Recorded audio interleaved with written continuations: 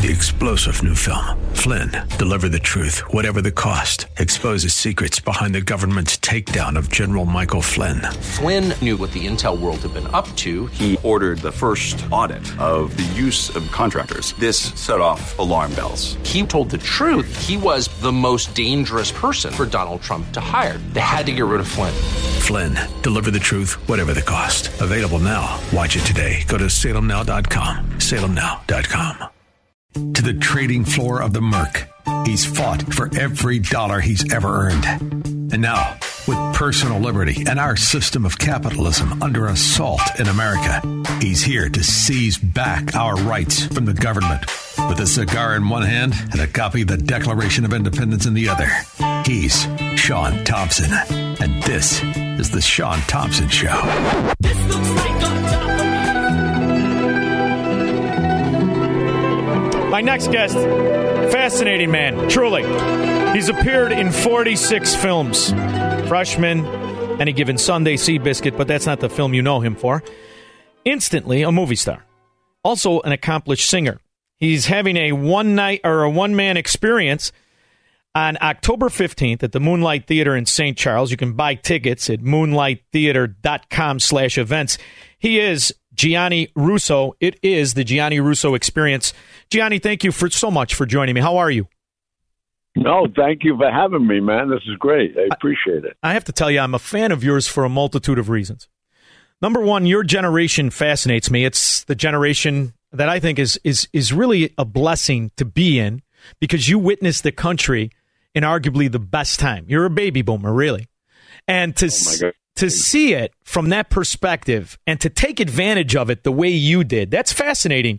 Tell me a little bit about the neighborhood you came from and everything when you were young. Before I get into my neighborhood, I didn't know you were from Melrose Park. Are you kidding? Yeah, and my grandmother was a Russo. So yeah, we got a lot of stuff. Oh, that's wild. I used to go to Yamos. Oh my God, are you kidding me? Me too. I got thrown out of there a couple times. Park, it's crazy. It was a great town to grow up in. It was, and these were great neighborhoods to grow up in, and it gave a unique perspective to the kids that did it. You were a little faster. I noticed I was, and I'm sure you were, and that's kind of the part I want to talk about. You were kind of made for this career, weren't you? I tell you, I'm blessed from the day that Frank Costello paid attention to me. And then he introduced me to Tony Accardo. Everybody out there knows who he was. So, yeah. I was very privileged and still am at 80 years old. It's crazy. Well, you know what I think, too? It's fascinating to watch society transform. And all of the things that gave our neighborhoods kind of like that mystique, this is what the government does on a regular basis. And it's funny to see because in our neighborhoods, and I'm only half Italian, my mother married a Madagascar. However, he was a good-looking son of a gun. But in the sidebar, our neighborhoods were because the culture that you're from and that I'm a part of wasn't really accepted in society writ large in the turn of the century. They were ostracized. And that society had to come up with unique ways to feed their family. They were not welfare people. So they came up with different ways, and they took shortcuts here and there, but they really had a certain integrity to them. And that's kind of the charm and the lure of The Godfather itself, isn't it? Oh, I think so. I mean, a lot of people, like you're saying, were engrossed with it because of mafia, but it's basically a family movie and values that they had to live by to exist. Yes. I wish we had them now. Yeah, exactly. But what's fascinating is now the success of the it's kind of a documentary, but it's more of a show called The Offer. And you see the struggle inside of arguably one of the greatest movies ever made. And that's something you live through. You live through that struggle. So I wonder what it's like for you to watch The Offer, if you have watched it, and if you consulted on it. I'm curious. Well, I refused to watch The Offer. Then my grandsons were calling me and say, Poppy, they're saying you really hit a woman. And they really exploited me in a way that I don't think at this point, after 52 years, why would you try to destroy me? The movie's already great. Yeah. What do you need to say that Gianni Russo is a woman beater for? They didn't say Carlo. They said Gianni Russo. Episode 8. I know it well. Really, Anyway. I watched it, and I wasn't focused on that more than the struggle, the tension, both politically through the neighborhoods, through the people that didn't want it made. And you lived it, so I guess you don't have to watch it. But when you lived it, what stuck out? Unfortunately, if I didn't get involved to get it made, I wouldn't be in movie business today, and I wouldn't have done 46 films. The fact that, I'm proud of our heritage, and we're not all gangsters. You don't have to have a vowel at the end of your name and be a killer. And that's what they were trying to say. And Joe Colombo himself created this. I don't know why. And then we sat down and with Barry Schlotnick, who was his attorney, and we sat with the powers that be of Paramount, which they really didn't exploit well, even in the offer. And we got this done, fortunately. But look at now, it's a legacy. Yeah, absolutely. And I'm wondering, who do you attribute that to? Is it Francis Ford Coppola? You had the pleasure of knowing these guys. Is it Puzo? Who exactly do you think is? I would have. I mean, as much as I knew Coppola well, he's a couple of years older than me at the time. He had as much experience on the set as I did. But Mario Puzo wrote a story that needed to be told. The book was already in its 5th print by the time the movie came out. And, something that most people don't know, that film was shown 24 hours a day, 7 days a week for months. Yeah. There has never been a motion picture yet, for 52 years, that's ever been shown 24 hours a day, 7 days a week. And to me, I think that's a great legacy. Oh, I think it is too. And I think when you look at the trials and the tribulations and how many people didn't want the movie to be made, from studio heads to neighborhood guys and everybody in between, it's really a miracle that it was destined to be made. But when you look at the characters that played it, it's fascinating. I mean, the guy who played Fredo, everything he touched, he basically won an Oscar until he died. What was it like to interact with Brando and these guys? What was it like?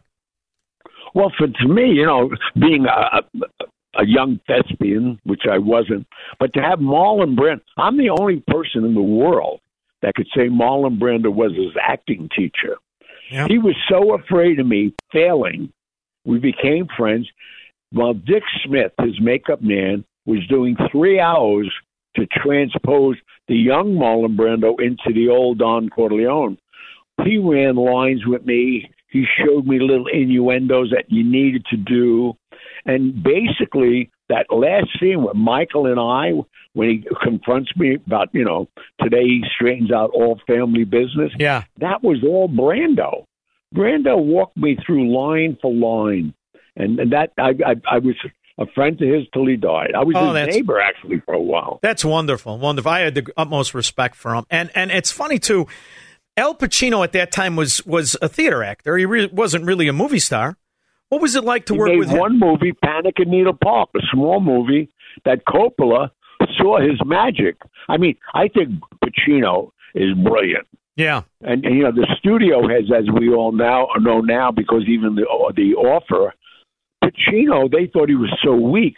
They introduced Pacino like they did most of the main characters at my wedding while I was marrying the Don's daughter.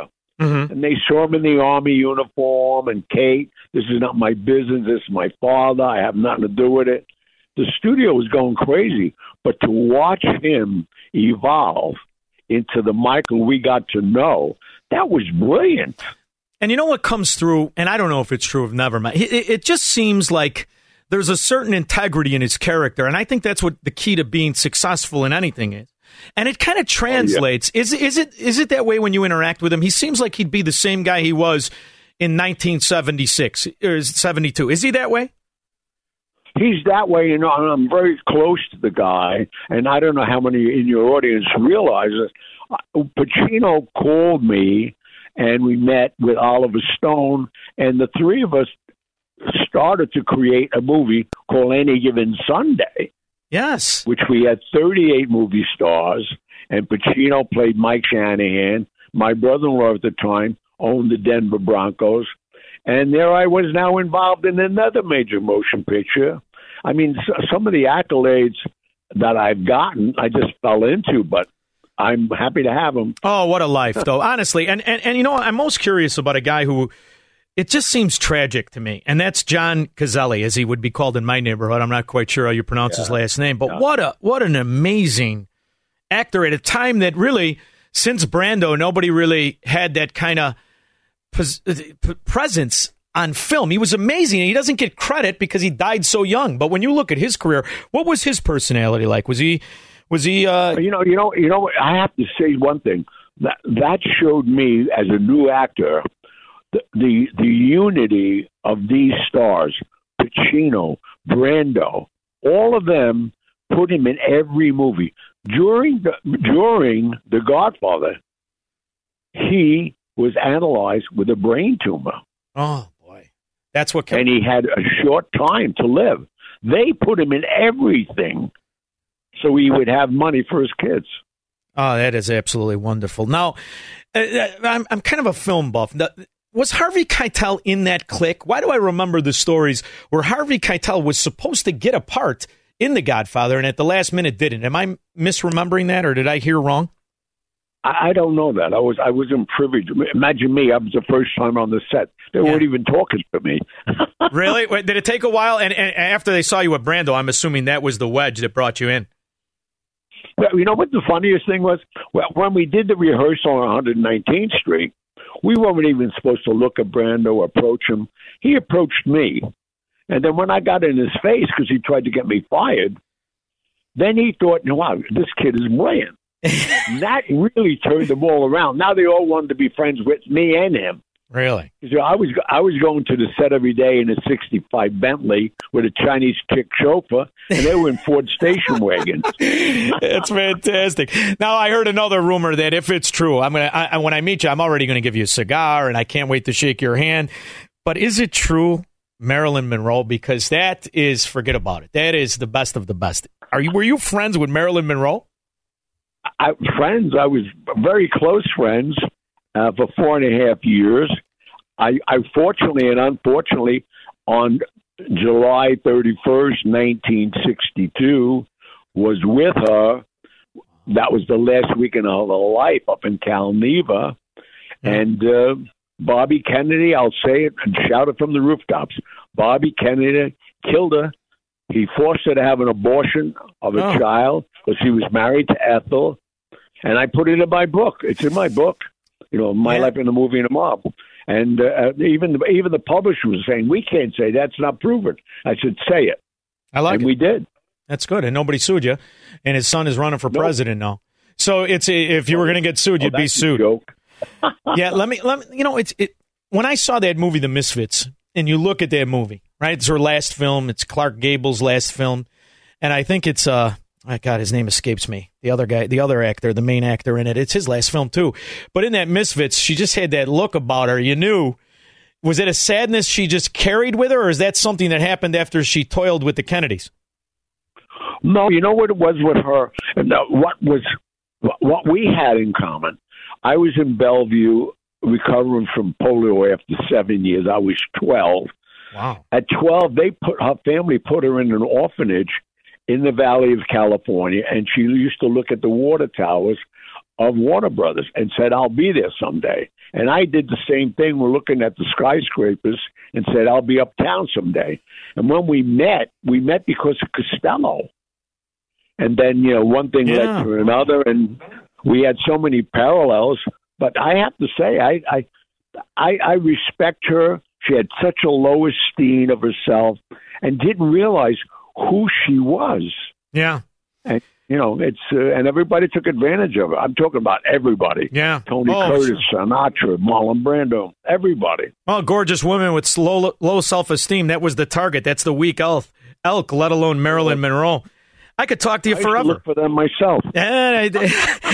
Tell me a little bit about this show, because listen. I'm not normally in Chicago. I go back and forth. I left Melrose Park. I went to Elmwood Park. Then I left to go to Florida. But I'm telling you, thinking about coming back on October 15th. Tell me about it.